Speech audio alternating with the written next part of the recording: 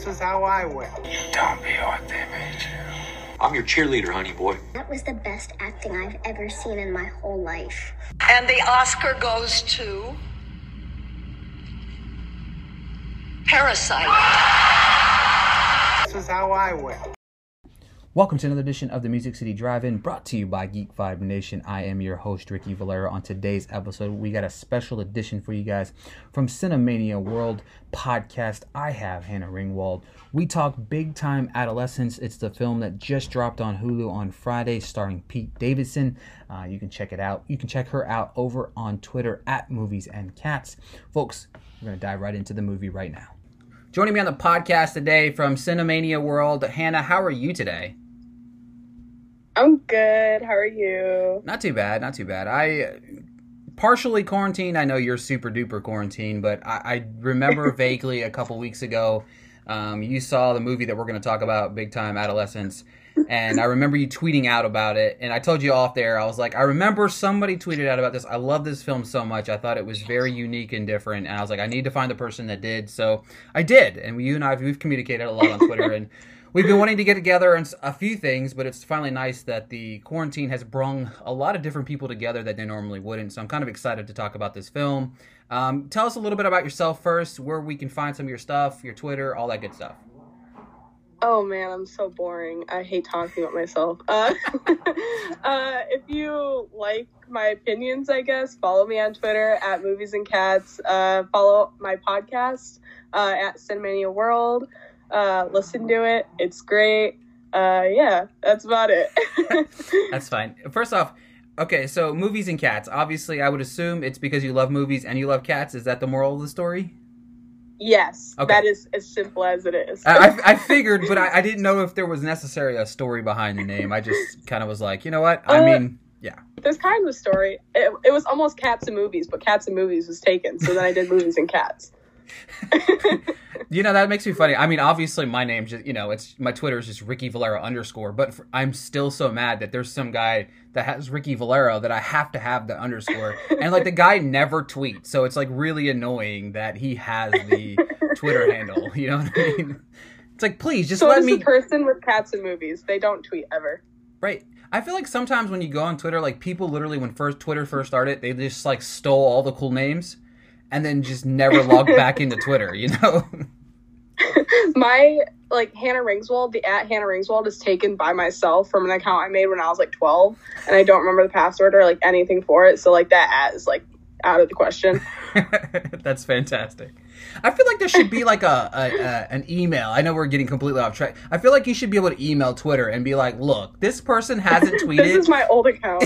Right? This person hasn't tweeted in forever. Can I please just like borrow, can I have this name? You know what I mean? Like, boot them. Exactly. I'd pay a solid $20. I mean, I'm not more than that, but I'd pay $20 for my Ricky Valero name without the _. You know what I mean?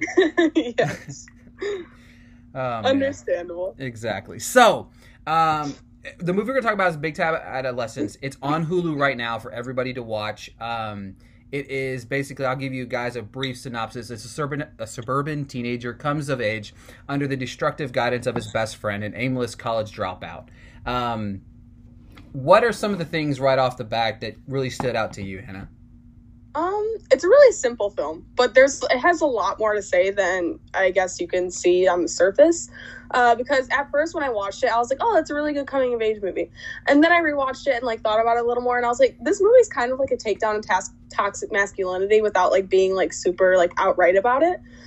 Because when you think of like the way like you just read the synopsis and like describe the friendship or relationship, you know, immediately you think that like, oh, they're like, you know, bros or like anything like that, but it's really not like that. And you know, the way that the movie like perceives their relationship through a lot of the movie is that like Zeke is like the bad person in the relationship, and like that maybe like you think that he doesn't care, but like throughout the whole movie you really do see that like Zeke cares so much for Mo cares so much for Zeke, and they're not afraid to like show like their affection for each other and like, you know, just be like very open with their feelings. And I love that so much about the movie, and that's what I think like kind of stands apart from like the rest of like coming of age movies like this, like mid-90s and stuff like that.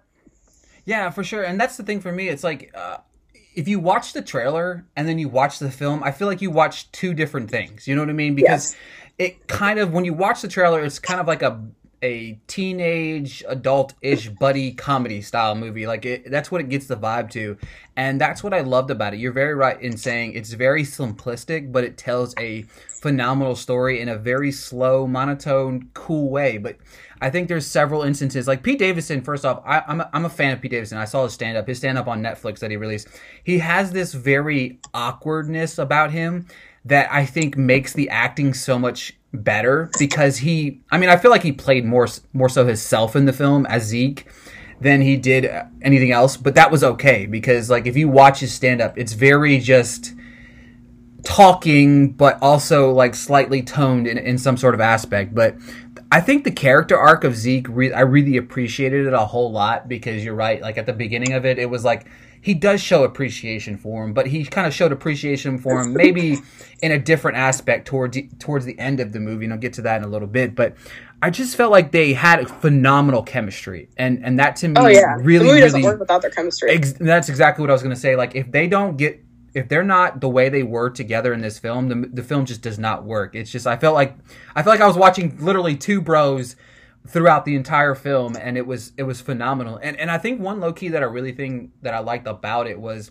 I thought the cinematography was pretty beautiful in it. It was a very small, like monotone style color palette per se, but it was beautiful. I didn't know if if that stood out to you as well, but if it did, it did. Yeah. There's one shot in particular. I know like nobody's gonna like know what I'm talking about or like remember it, but for some reason it always sticks out to me.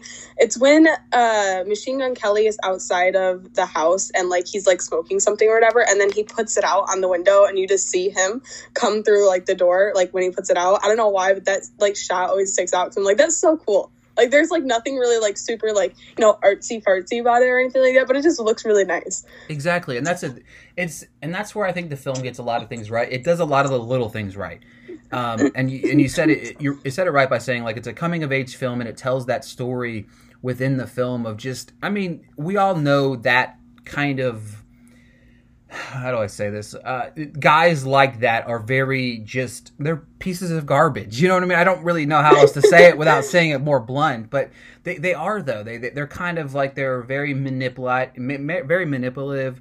They use and abuse women in so many different aspects. So diving into that, but you're right. They didn't do it in a loud format like you normally see in a movie. You know? Yeah. Pete Davidson's character, like, in general, is kind of, like, on the outside, he kind of seems like, like, a stoner, like, any stoner dude that you know. But, like, the more you get into the movie, the more you realize that, he's, like, actually, like, a three-dimensional person. He cares about people, and he cares about things. It's really great. And it really endears you to him. I think I don't think that there's a lot of actors that could have played Zeke, because there's a lot against him in the movie, and that you needed an actor like Pete Davidson who is so likable, just like doing nothing, basically just being himself, to play him, to kind of get the audience behind him. I agree 100%, and when I watched the movie, and my first thought is, I don't think that I could have seen anybody else really in this role, so it's funny. I didn't know if Jason Orley had directed anything else. And I went to his IMDb page. I was talking. He's directed this, and then he's directed Pete Davidson's stand-up special for Netflix. So, jeez. First off, that's for me an understanding that now he's a first-time director of a film. I fully expect that we see. I would project that we see him latter of the year for awards and stuff like that, because I had no clue until now that he was a first-time director. You know what I mean? I can see the Spirit Awards eating this movie up. 100%, exactly. And this is actually his first writing film as well, which is, again, crazy. Like, I just discovered these things. These are things you probably should, research before you do a podcast, but, it is what it is. It's finding out these things live on the air here. But for Jason Orley, I was very impressed with his writing. I was impressed with the pacing of the film. It's a very quick, smooth hour and a half, and it goes by really fast, and it goes by in a way where I don't think, thinking back on the film, like, I really want to rewatch it again. I've only watched it once. You said to watch it twice now, right? I've watched it 6 times. Okay, well then, I watched it once. I literally was going to rewatch it again after I watched it last night, but I was really tired last night. But for me, now knowing that I watched a film by a first-time writer, first-time screenplay writer, and a first-time director, I'm kind of more, I'm more impressed with the film. Oh, okay. Gotcha. Because for me, not that I wasn't already, you know what I'm saying? I guess I'm more impressed with... No, I get it completely. Yeah. So for me, it's just like understanding that he checks all the boxes that you want from the writing side and the directing side. Is that feel the same way for you for the writing? And how did you feel about the pacing of the film and stuff like that and how it kind of came together? I feel the same 100%. I think the movie is like, because I've watched it 6 times now. That's kind of a lot to watch within like a month. And, you know, with movies, like, I watched Spider-Man Far From Home 7 times in the theater, and every single time I'd go back and watch it, I'd, like, find places that I'd be like, oh, this is, like, dragging for me, and, like, you know, it's not my favorite part, and it wasn't, like, meshing as well as, like, that first watch or that second watch. And with this, it's completely different because this is a movie that I watched, like, a lot within a short time frame, and every time I watch it, it still feels like it goes by within like 20 minutes, and like there's never a point in the movie that I'm like, oh, can we just get past this part, because there's just so much like life in the film, like in every scene too, because of like the chemistry between Pete Davidson and Griffin Gluck between them, and like every time they're on screen together or even like apart, they're just so great. And they just bring so much life to every scene and just give you, like, a reason to be invested in every scene and just, like, want to keep watching the movie. And, like, the comedy really helps, too, throughout the whole film. Pete Davidson is just so funny without even, like, trying to be funny, and it's so amazing. It really is. It really is. The soundtrack, too. The soundtrack really keeps the film, like, alive. So I will first off by say that any film with DMX in it automatically wins my heart because I love DMX. I've loved DMX since quick funny story. So I was a kid. This is gonna show my age a little bit, but we had cassette tapes. I don't think you know what those are, Hannah. No, I'm just kidding. I had 2 cassette tapes. I talked my parents into buying 2 cassette tapes. One was Eminem, one was DMX, and they didn't know what they were buying me, obviously. So I said to my mom, I said, "Mom, you've got to listen to this cassette." And me and my thinking, I was like, these are pretty cool lyrics for, I don't remember, I was probably, 10, 12 years old or something like that. And I didn't know that I was really setting myself up to never be able to listen to DMX ever again. You know what I mean? And I play for her, and he starts going on this explicit rant and she's like, oh my God. And they literally took my cassette tapes, and I never really got to listen to them again. But but I just thought it was the coolest thing ever. But for me, like, I love DMX. I've had that attachment to DMX since I was a little kid. But anytime it played, and I literally just like popped up out of left field. But you're right. What are you gonna do? Take my DMX poster? I love that line. Exactly. You know what I mean? So I was so happy. Like, I just like, you're right. The way they integrated the songs too. It never felt like it was at the wrong time. It felt like it was at the perfect time. I really enjoyed Mo song, that scene with the Mo song, and it's like you see like the entire party and him getting ready for the party, and then right when it says like my friend Mo, it like turns to him walking down the stairs. So good. The editing. Chef's kiss. Again, exactly. I feel like it's so I was thinking about, I was like, all right, of all the films that I've seen this year, what films have I seen that's better than this one? And I tell you what, I'm having a hard time figuring out. This is my favorite film of the year, like hands down. This has made it into like my top 10 favorite movies of all time. Like, I love this movie so much. That, first off, that's impressive. But I can, like, it's just, I don't know. There's nothing better, in my opinion, than a simplistic film that tells a wonderful story that checks all the boxes. And for me, this is what that did. And looking at my list this year, just right off the top of my head, like the only film that I've seen this year that I think comes close to it is The Way Back. I love that film. But I still haven't seen it. Oh, that's a good one. That to me, like I'm trying to go through my list here of what I've seen this year. There's been a lot of trash this year. Oh my God. But I've seen so many bad movies this year. Like I say The Hunt was fun, but Onward was terrible. I loved Onward. Did you really? Oh man. Yeah. I'll tell you what. I've only seen 11 movies this year though. Okay, well see, I've seen a little bit more. I watched some of the junky Netflix ones, but I refuse. I can't put myself through that. I'm trying. Like the last thing that he wanted, I watched that one. That was the one with Ben Affleck and God, what's her name? Anne Hathaway. For some reason, it was the most. I have heard that's terrible. It's the most loaded movie with actors you'll ever see, and it was terrible. It was truly abysmal.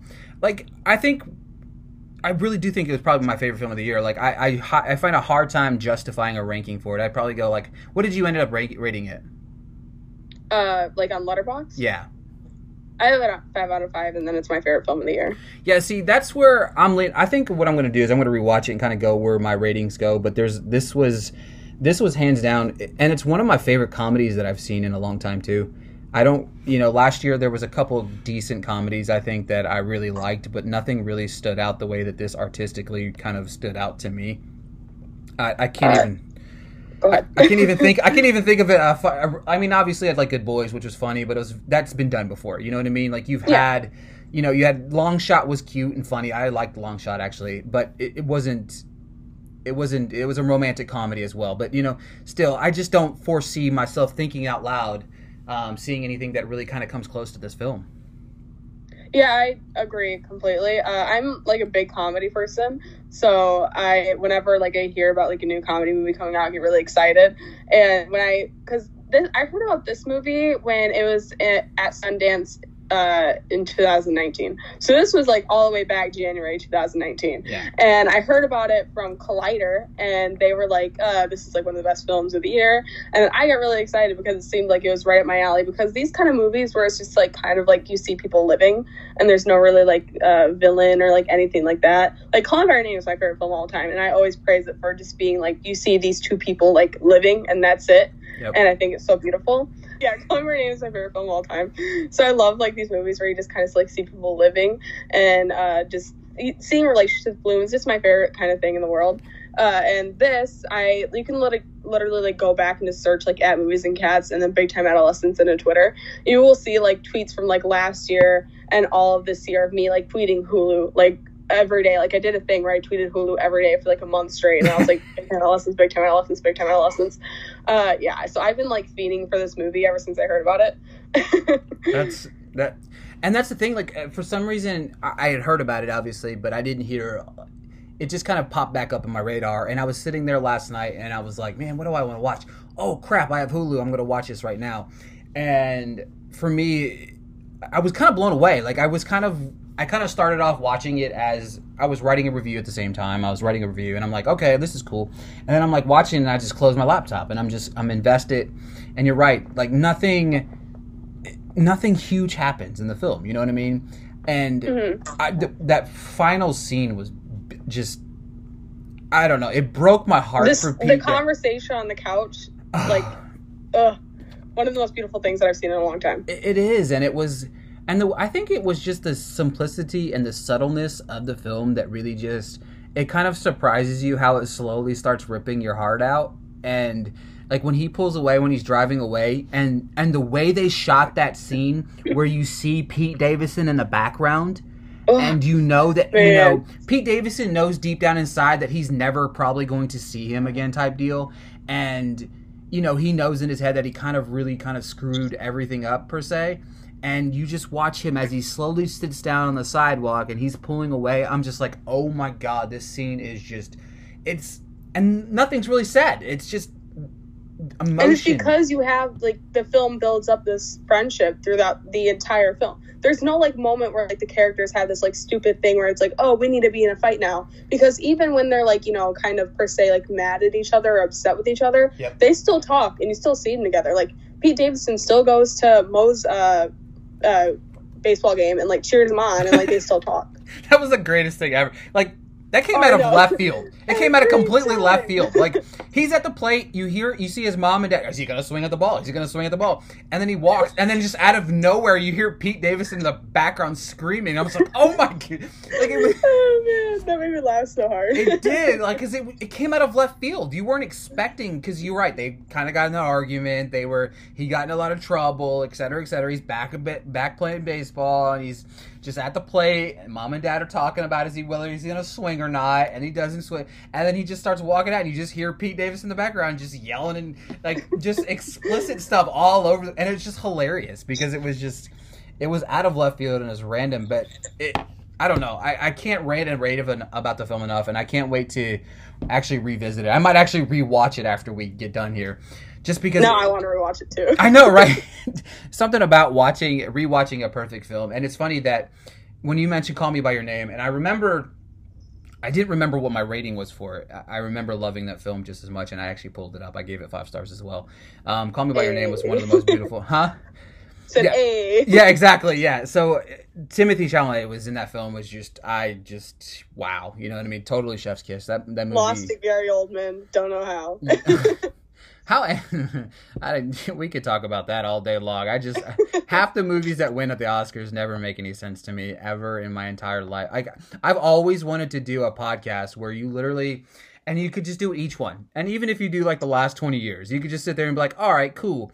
Let's see. Beautiful Mind beat this. Are you kidding me? It really did beat all of those things. Why? It's like, man. And it's, if you go back by all these movies, it's really depressing to see sometimes when movies win, and it's just like, I just want to throw something at. To be honest with you, I don't know how you feel about this movie, but it's gonna, probably tell a test here. But I thought it should have won Best Picture. Call Me by Your Name should have. What movie? Call Me by Your Name. Call Me by Your Name? Yes. And I agree. And I say this Obviously, because it's my favorite film of all time. I say this because I hate The Shape of Water. So it's like, oh, okay. I like The Shape of Water. Yeah, a lot of people do. There's a lot of I have a lot of weird movies that I don't like. I argue about stuff all the time with. It's like, for the longest time as a movie writer / just movie watcher, I always was like, I don't like this film, and then you would hear a lot of people, oh man, I really loved it. I was like, oh, okay, well, it was good. Okay, I see what you said. And it was just like, I was always kind of influenced with somebody. And like a couple years ago, I was thinking about it. I was like, you know what? It's okay not to like a movie that everybody else does. You know what I mean? It's like, yeah. I get in argument. Well, the one I got, I want to know what side you're on this one. This is going to determine whether I hang up on. No, I'm just kidding. Good Time or Uncut Gems? Good Time. Oh, okay. All right. We can stay on the air. All right, cool. So for me, I think Good Time is just like, I love that film. And whenever somebody says to me, oh my God, Edward is playing Batman, I'm just like, no. Go watch Good Time. Robert Pattinson is playing Batman. First off, yeah, Robert Pattinson is. But also, please go watch Good Time. Because if you can watch that film... That's immediately what I tell everyone, too, whenever I hear people, like, mad about him being Batman. I'm like, watch Good Time. Watch that film and tell me you don't think that he's going to end up being a mighty fine Bruce Wayne and or Batman. And I've been in probably like a 2-day... I got reeled into it because a buddy of mine that I did a podcast with, I didn't like Uncut Gems at all, to be honest with you. Okay. Like, I love Uncut Gems, but I'm on the far right of the film. And we were kind of arguing, but I posted a tweet. I don't know. I rewatched Good Time about a month ago, and I posted, I was like, Sandler, I put Pattinson over Sandler.